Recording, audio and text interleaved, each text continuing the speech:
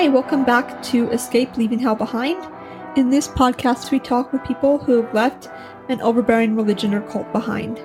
We are back again today, and I'm here with my guests. Why don't you introduce yourself and tell us what religion you left?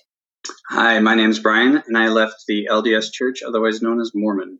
But it was critically important that my daughters in particular were not being taught to value themselves in the eyes of what they contribute to the men of the church and all the other things. And I know that their mom would probably be upset with me for framing it that way because she's a strong, independent thinker and capable. And so it's not saying every woman that's in the LDS Church is brainwashed, but there were definitely some lessons that I did not want them to be getting, or at least I wanted to mitigate the impacts of, and I couldn't be seen as endorsing those lessons by continuing to go to church or continuing to profess a belief or profess acceptance of the harmlessness of the belief. So, and purity culture was a big part of that. Thanks again for joining us today.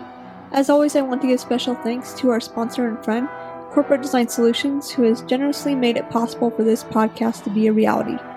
If anyone is looking for help protecting their digital info, please email Michael at helpdesk@corpdesignsolutions.com.